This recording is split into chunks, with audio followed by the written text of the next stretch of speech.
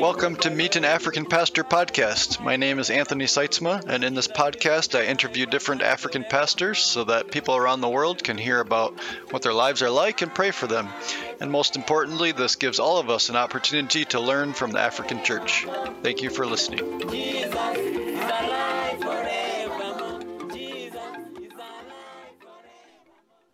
Welcome, Cephas. For our listeners, I'm with Cephas Akundo from Nigeria. Cephas is a friend of mine from a long time ago. We met in the United States in Timothy leadership training. Cephas, it's good to be with you again. We haven't been in person in a long time, but it's been good to keep in touch with you over the years. And I'm glad to be able to do this podcast with you. Can you tell the listeners more about who you are? Can you share about your family and about the work that you do? Thank you so much, Anthony, for this very special moment. I call it special because we've not seen each other for quite a while, like you said. And I'm excited that we're talking today, even though for the past 2 weeks or so, we had some hitches in terms of communication with you. I'm glad we're connecting again. My name is Cephas Solomon Akundo. The Akundo is the surname, the family. My parents were evangelists who were trained by the early missionaries that came over to Nigeria in the 60s. After their training, they had opportunity to work with the missionaries for quite a while. So I grew up as a missionary child or as an evangelist child, being exposed to biblical teaching, being exposed to Sunday school, and so many other activities that actually helped me to grow up to know God. And at the point I had to give my life to Christ personally, I had to decide personally to accept Christ and make him Lord and Savior of my life.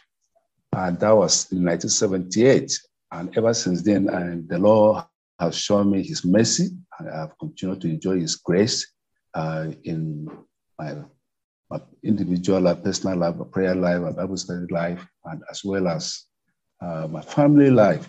It has been quite interesting knowing the Lord all these years.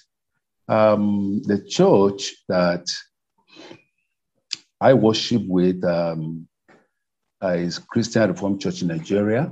It's a church that is headquartered or located, the headquarters is located in Takum, the northeastern part of the country, somewhere in the southern part of the northeast, where the headquarters of the church is.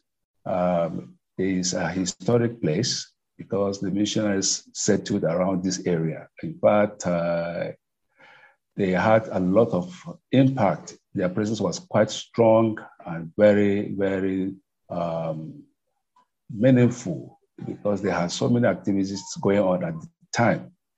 There was health program that the mission was running. They had also education. They had also the agri extension services that were meant to enable people, the farmers especially, because the area here are basically, the people here are basically farmers. They are farming communities, and so they saw the need and the challenge, opportunity also to help the farmers build their income and improve their livelihood. So the early missionaries did a lot, and that the impact of the work is still what is going on at the moment, which I would say from one small church today, we have over 183 local worship centers, or should I say local church councils. So I'm still counting, the last being on the 28th, the last local council was organized or inaugurated on the 28th of May this year, that is 2022. And we also had a change of leadership.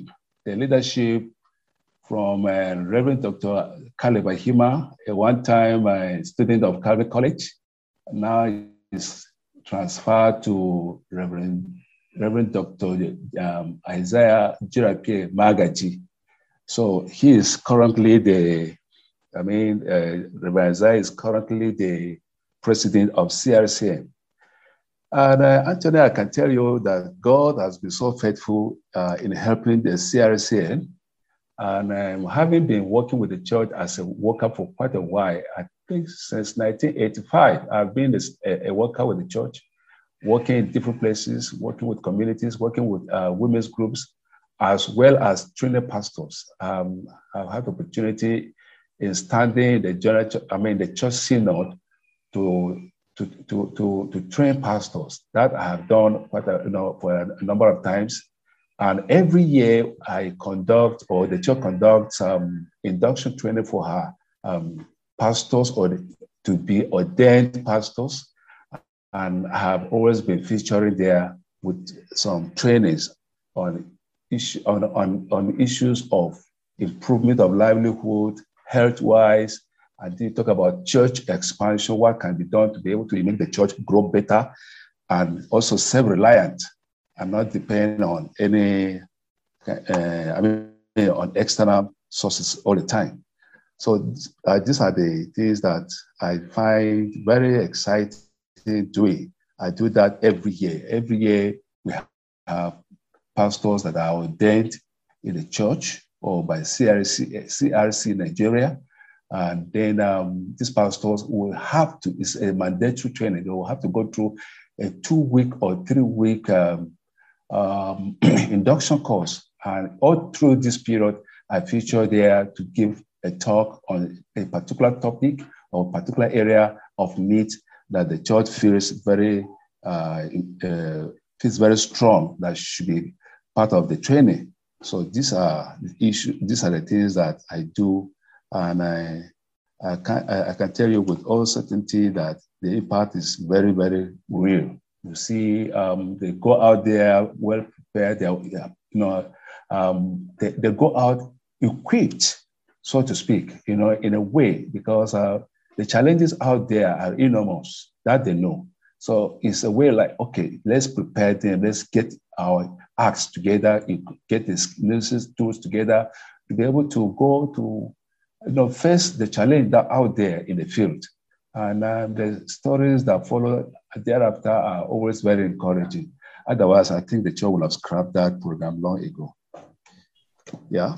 Thank you so much, Cephas. It's good to get that background and hear about the ministry you've done. We had agreed today to focus on a very touching issue. That's the security situation in Nigeria. Wanted to focus on that first so that our listeners around the world who will be listening to this later can be praying for you and your churches. So could you tell us, have to try to summarize it a bit for us because I know it's such a complex situation, but can you try to give us a summary or the general description of what the different conflicts are about and what the different dangers are? And then after that, let's move into talking about how the church and church leaders are responding to these different situations. Okay. Yeah, Anthony, this is an area that is in the front burner in this country, not just in Taraba alone. I forgot to tell you that Taraba State is in the northeast. That is where the CRC headquarters is located.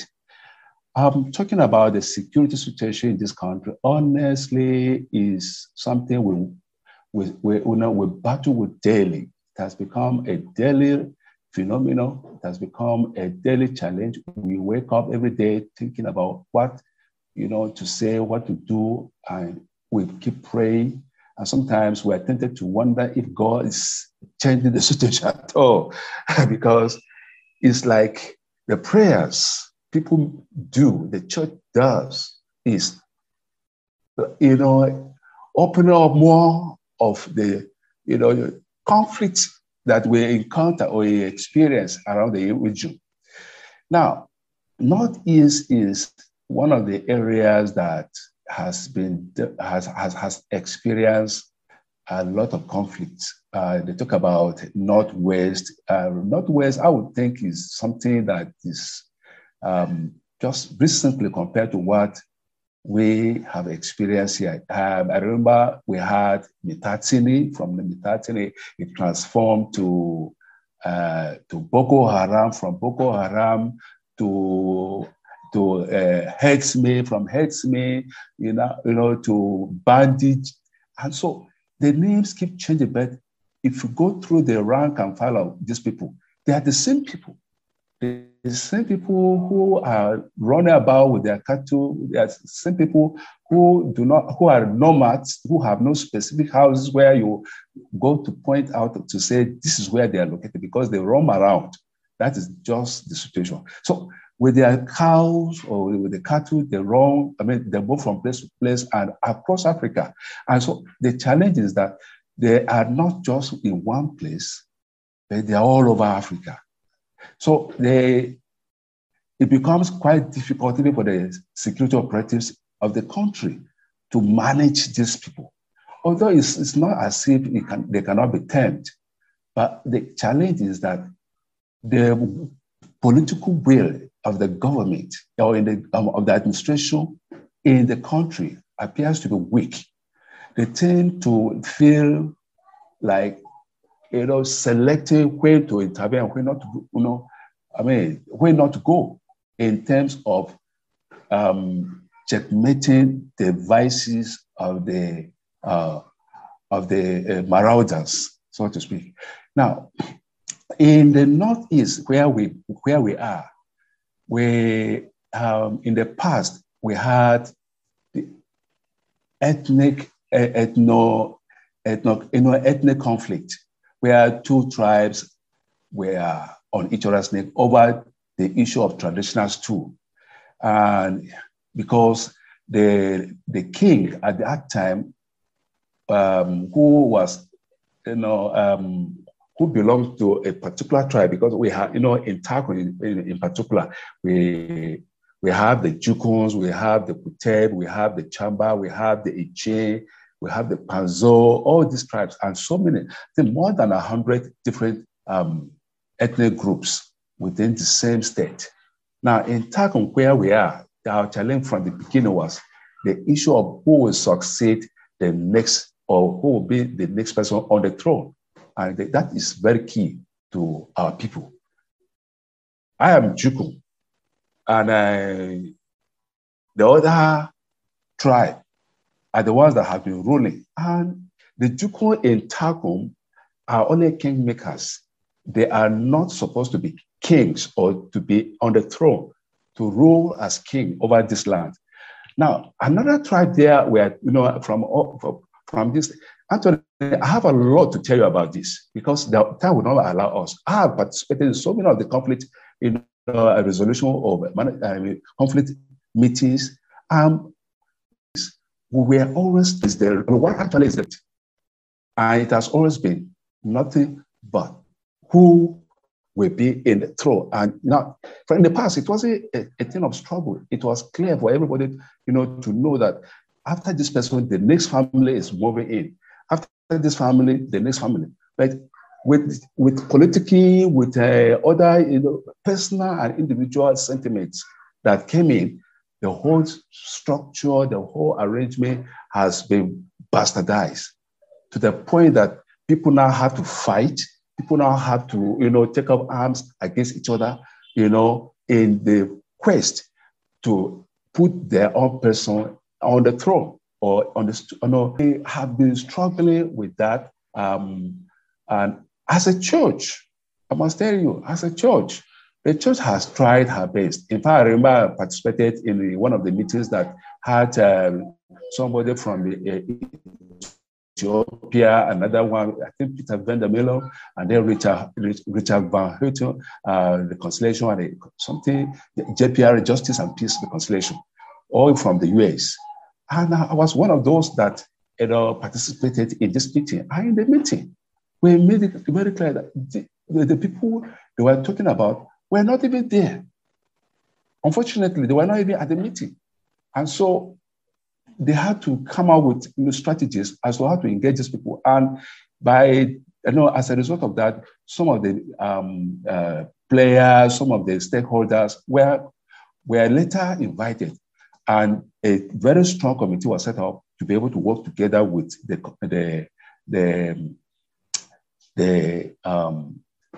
people in the community or in the area, in the region, to work towards fostering a better understanding, so that the issue of traditional stool should not be risen, for conflict. Because from the traditional, corridors, the whole thing shifted to the church, such that people started fighting each other, and it brought a lot of destruction to Takum in particular. In fact, Takum was reduced basically to rubble. Almost all the buildings in Takum, belonging to either of the tribes, that were attacked by the youth at that time, were brought to rubble. Now, we fought up to a point where everybody now realized that we have all lost in this conflict. Tensions in the hearts of some people achieve their own goal by doing what they do, that is insisting that they must be the one on the throne. And that is left in the hands of the government, because it cannot just happen. And I can tell you for close to 20 years, or should I say, for close to 20 years, Takum has been without a king as a result of this conflict, because there is no understanding and nobody is willing to shift ground. So it has become very difficult for the government to step in and inaugurate or coronate a new leader or ruler over the land. So we are struggling with this one day, the issue of the headsmen, who are the cattle headers who live around us, also step in. Theirs became very, very clear that it was not just about grazing, but also taking over the land in some places. And as I'm talking to you now, they have succeeded in displacing so many communities. Many communities cannot go on with their family activities, cannot go on with their own business activities. And so much has been lost. You go to the communities, you see most of the houses have been razed down, burned, and destroyed. And means of livelihood totally destroyed. Their farm crops are destroyed. Their fruit trees are destroyed. Their places of abode are also gone. And just take it.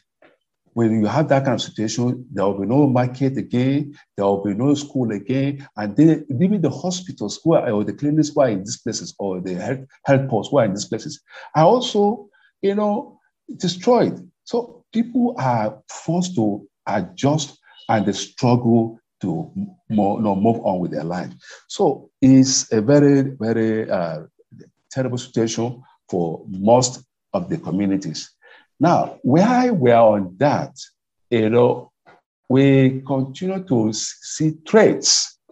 Now, recently, just about a month ago, not up to a month, I guess, the Fulani headsmen, for whatever reason, they were out on vigilance mission, and so decided to mobilize themselves to invade some communities around Takum area where we are.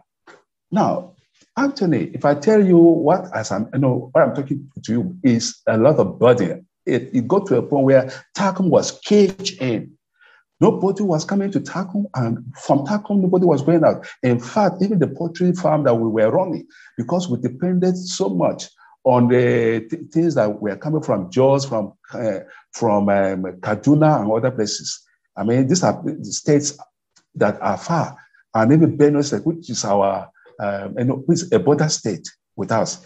Now, as a result of the insurgency, as a result of this kind of situation, that we were not able to move out and people were not coming in, we lost all the 1,000 egg-laying, chickens or hens we had. We lost them all. And so many other activities were stopped. In fact, as a result, as I'm talking to you, we cannot even run that business anymore because there is no certainty, there is no assurance that there will be safety on the roads. And as you take the road, Anthony, if I tell you, even with this kind of situation, sometimes I know traveling on the road, when I travel and I drive back, people will say, "What are you doing, Kefas? Are you not watching what is happening? Are you not seeing?" And in fact, my president will even called me to say, "Please don't take that road again." And I will say, what will I do?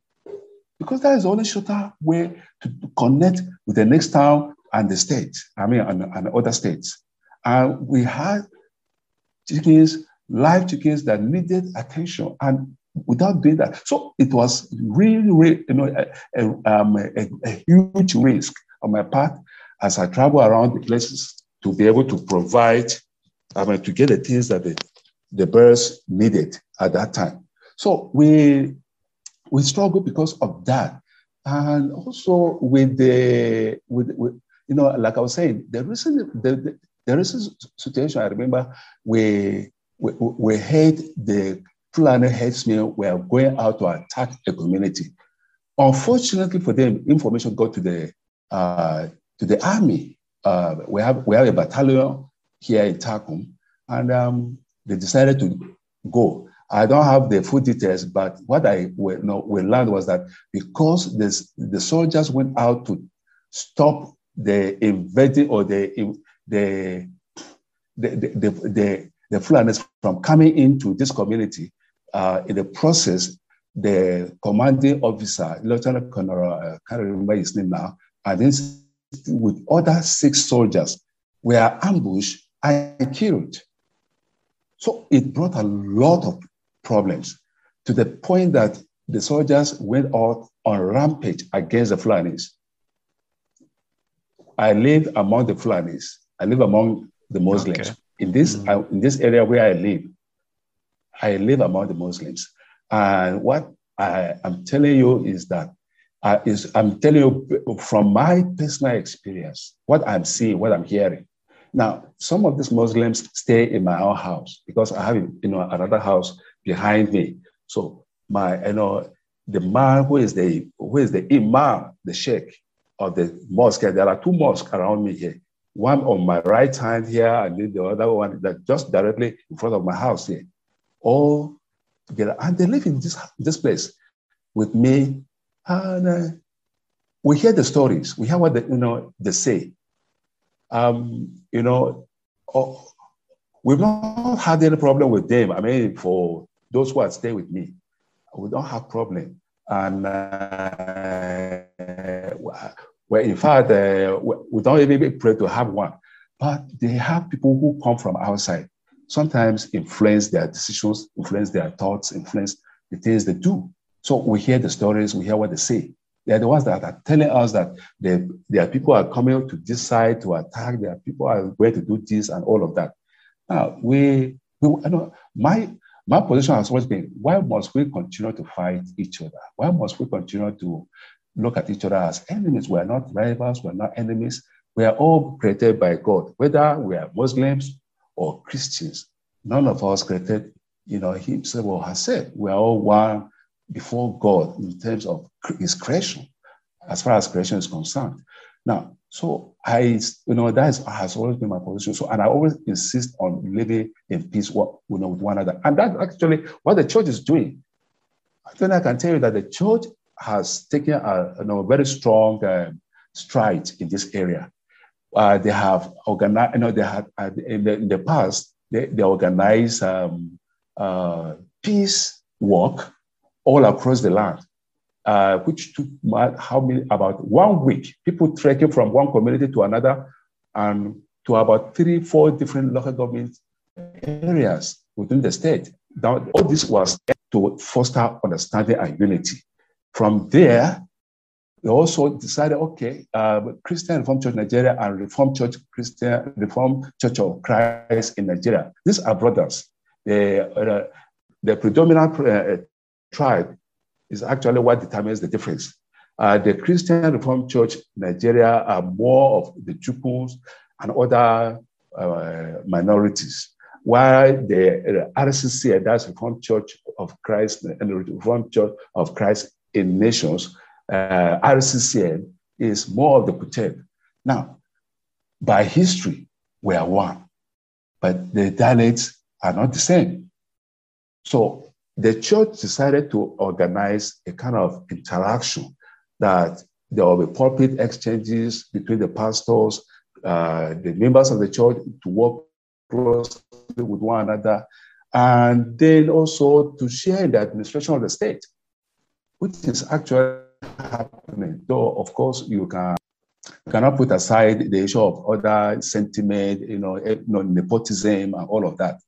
So those things still come up, here and there. Now, the church on her part has done quite well. Every year we organize a national conference where we have all the church members come together, in one place here in Takum. The same thing also, the RCCI headquarters too is located here in Takum, so they organize similar, conference where their members also come and then they meet. So it is at this time you'll find our leaders going to greet this one. They will go to exchange compliments here, pleasantries here, and all of that. So all with the aim to building understanding among the church membership, which I think to an extent has really doused the tension that hitherto was very high.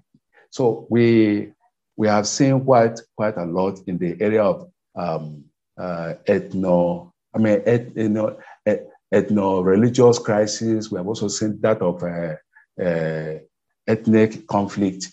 And still going back to the ethno-religious crisis, we have come to understand that our Muslim brothers are determined to take over Taraba State by all means. Now, there is a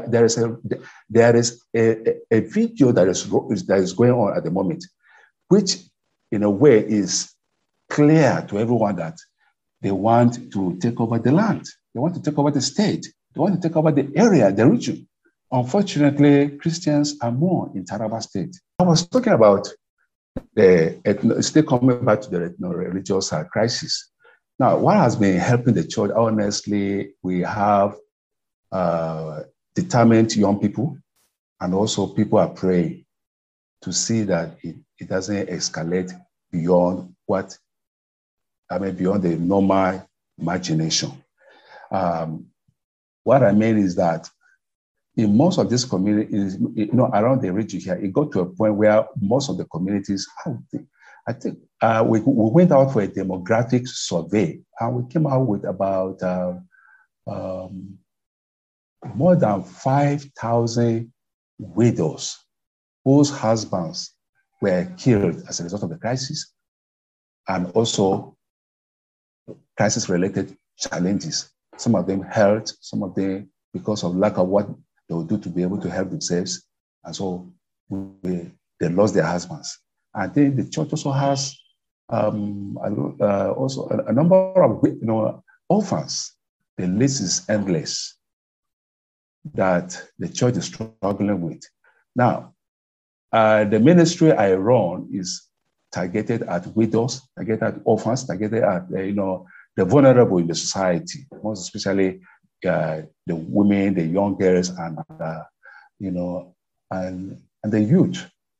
Now, when you go into the communities, what you find or what you see around is the impact of these things on the lives of the young people, of these people I mentioned, the category of the people I mentioned. Now, what do you see? You see joblessness, unemployment on the on the rise. You see poverty on the increase, and poverty with so many things that you could point out. You see people's lifespan continues to go down, dwindle. You also see lack of water, lack of access road, and then it becomes pretty challenging or difficult for people to, to find means of livelihood. They struggle.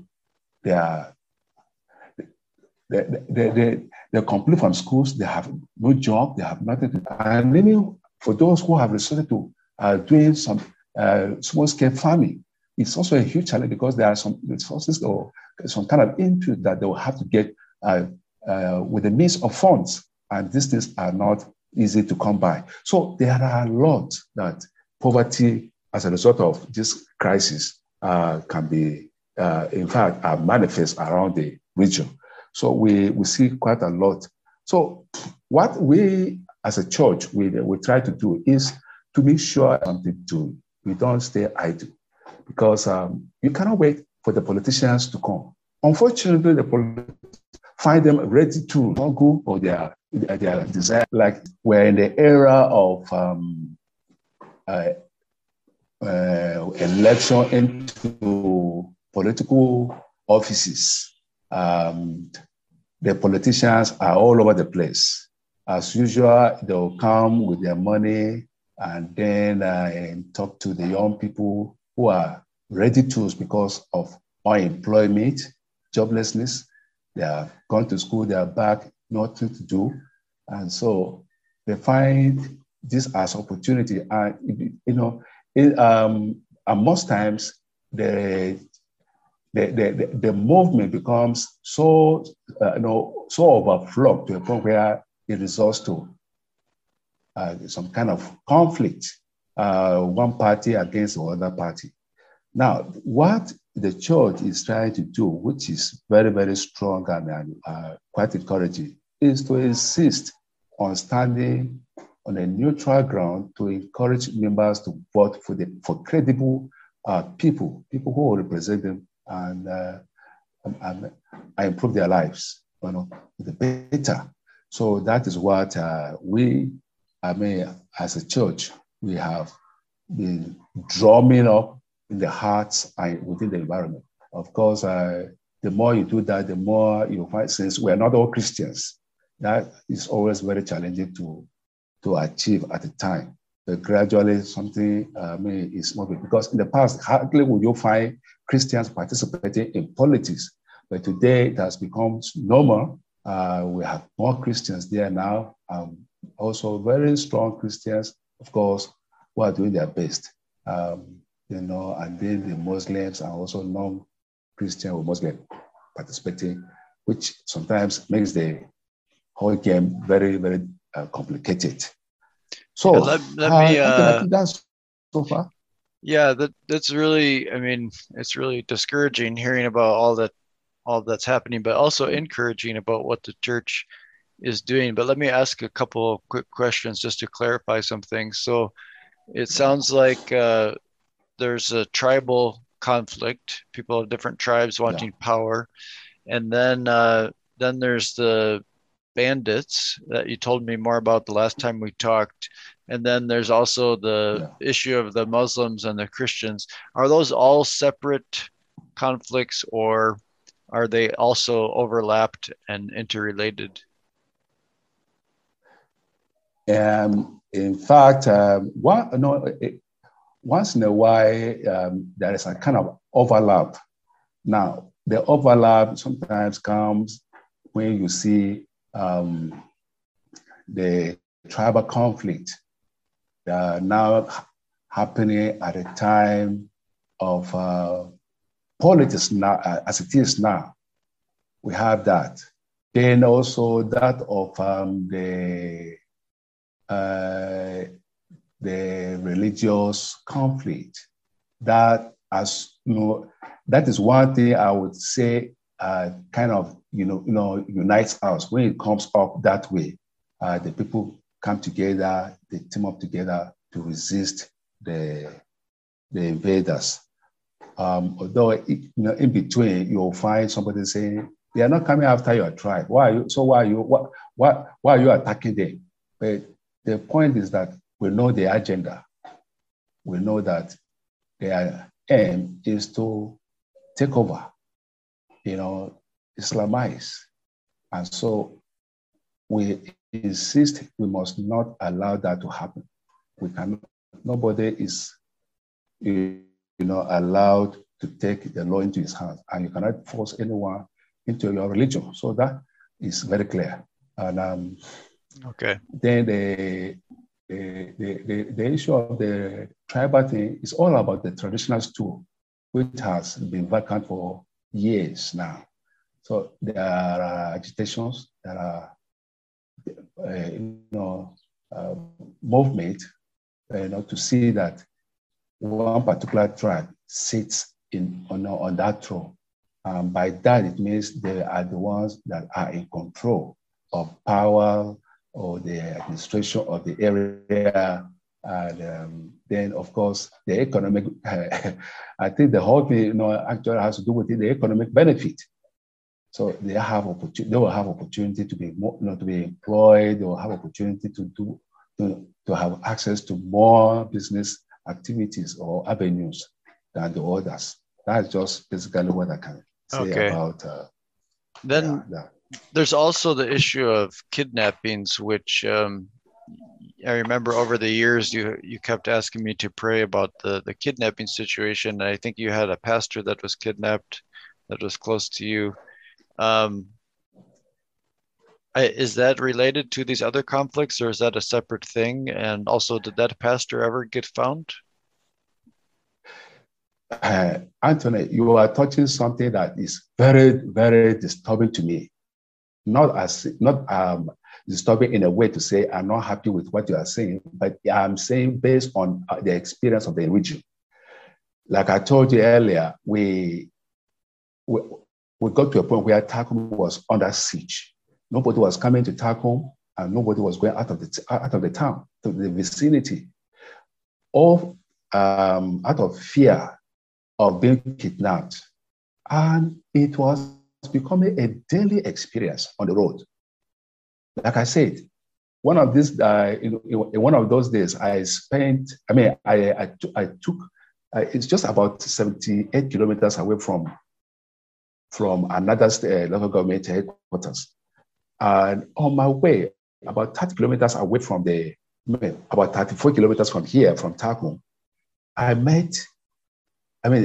there was this army checkpoint where I saw some people were looking depressed, they were confused, and I saw a vehicle parked.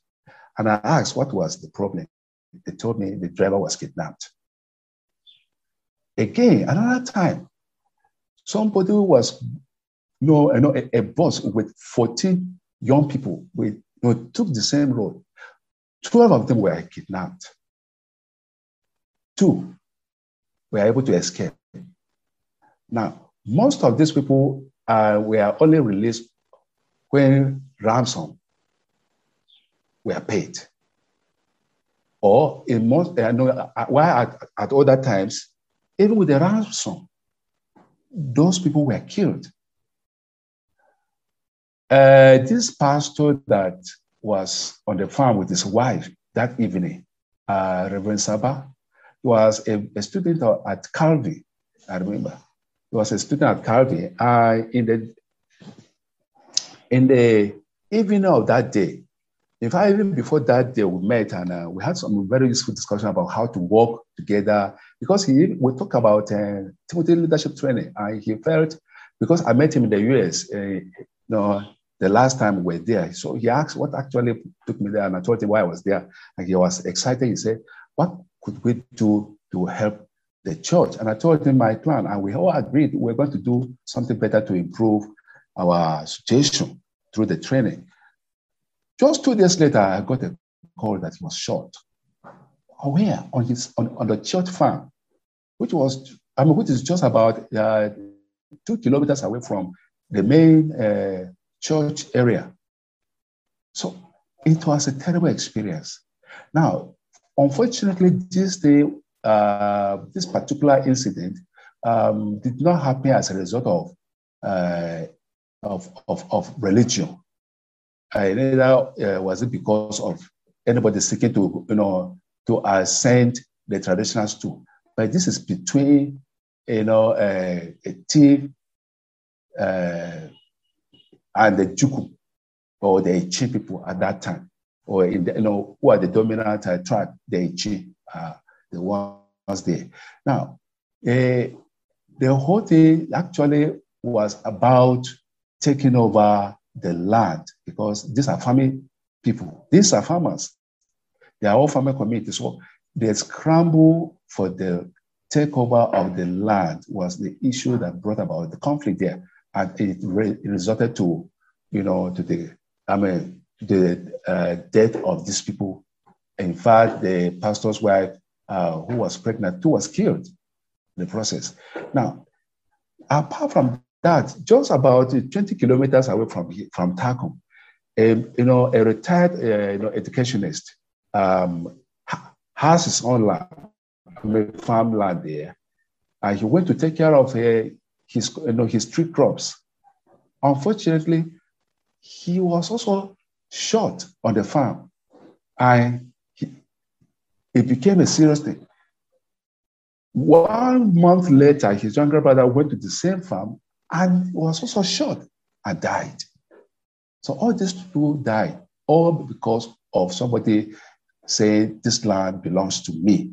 So we have them in different, we talk about the traditional stool, somebody is looking for it. Okay, one tribe is eyeing the position, they want to be there, they don't want to be there, they claim so.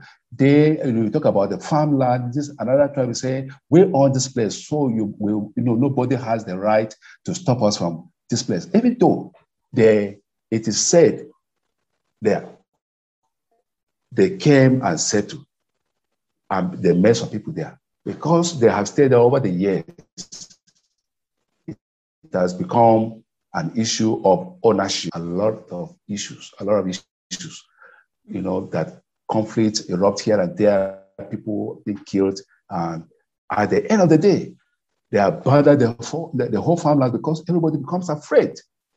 How will you go to the farm when you are sure that, when you are not sure of your safety? So as I'm talking to you, that is the road I take almost every week. And each time I take a look at the farmland, the man, while alive, was very good at taking care of his farmland. His crops, the palm trees there, the cassava there, and other things, that he had. Today, the place has become another thing altogether. It's unkempt because who will go? Who will take care of it? The children, unfortunately, he doesn't, he died without even a child.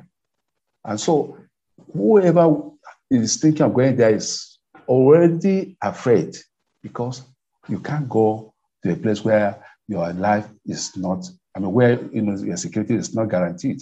So it's that way, that kind of fighting that we have seen over. So the entire region has experienced one form of crisis or the other. Religion, yes, they came from the north and attacked, and then also from within, we have people who are agitating for a position, the political offices, and all of that. So all this resulted to crisis and also loss of lives. As a result, people have lost their lives, have lost their means of livelihood. They have lost their own environment, their friends, their relations, and as a result, we have long list of widows. We have long list of orphans, and so on and on. Other damnable situations that one is really, really sad about. With all of that suffering that the church has gone through, all the danger that people like you are in every day, I'm wondering, how has that affected people's spiritual lives? What kind of spiritual growth do you see? What kind of different outlook on life do you see because of the danger and the suffering that Christians go through on a daily basis? How does that change their relationship with God, or how they look at life, how they treat each other? Yeah, Anthony, you have raised a very important question, and it's a very serious question of concern to me and to all of us who are Christians, who believe in nothing but God, and that God is the ultimate. You will need to serve him with the whole of your heart, the whole of your spirit, soul, and body. Now, crisis erupts, normally happens here. Always find other means as the only ready means to resist their opponent. And what they do, some of them go into fetish activities, drinking some herbs, picking up some charms and amulets in the name of protection. Now, at that point, it becomes very clear that the Christianity they profess does not hold sway in their life anymore. They become completely isolated from the things of God. Each time crisis erupts, it becomes opportunity for the weak believers or Christians to resort to traditional means of response or responding to the crisis. Some of them go with, some of them take arms, take amulets, they take charms, and all of those, stuff in the name of protection.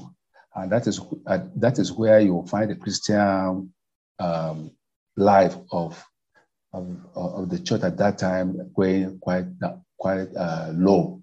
But the beauty of it is that even in the midst of it, the church has not stopped to encourage people to look up to God, to remain steadfast and continue to work stronger. And that is the reason why the church seems to be growing, in spite of the crisis.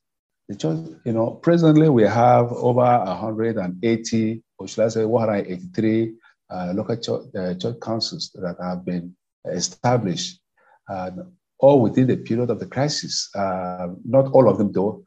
Even within the period of the crisis, quite a number of them actually have been established. So we see God at work. I must say, God at work, despite the situation that seems to be hopeless and even helpless, so to speak, to an extent. So we see the church still striving in the midst of the challenges, in the face of the persecutions, because it's directly against the church, against the body of Christ, which we understand that is the enemy, and our battle is spiritual and not physical. So that is the emphasis of the church, that the battle we fight is not physical, but spiritual.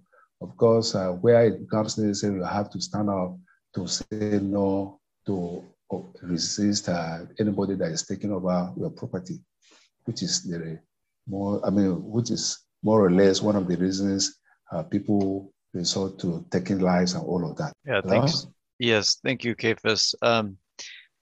It's really important for the rest of the church around the world to know about what our brothers and sisters are going through in at least your part of Nigeria. And what you said reminds me of the early church as well, with how persecution is making the church to grow.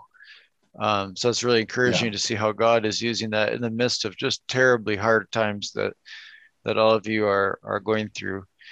We need to close the podcast, but I want to end with a chance for you to just to share any message on your heart to the listeners, particularly connected to what we've been talking about.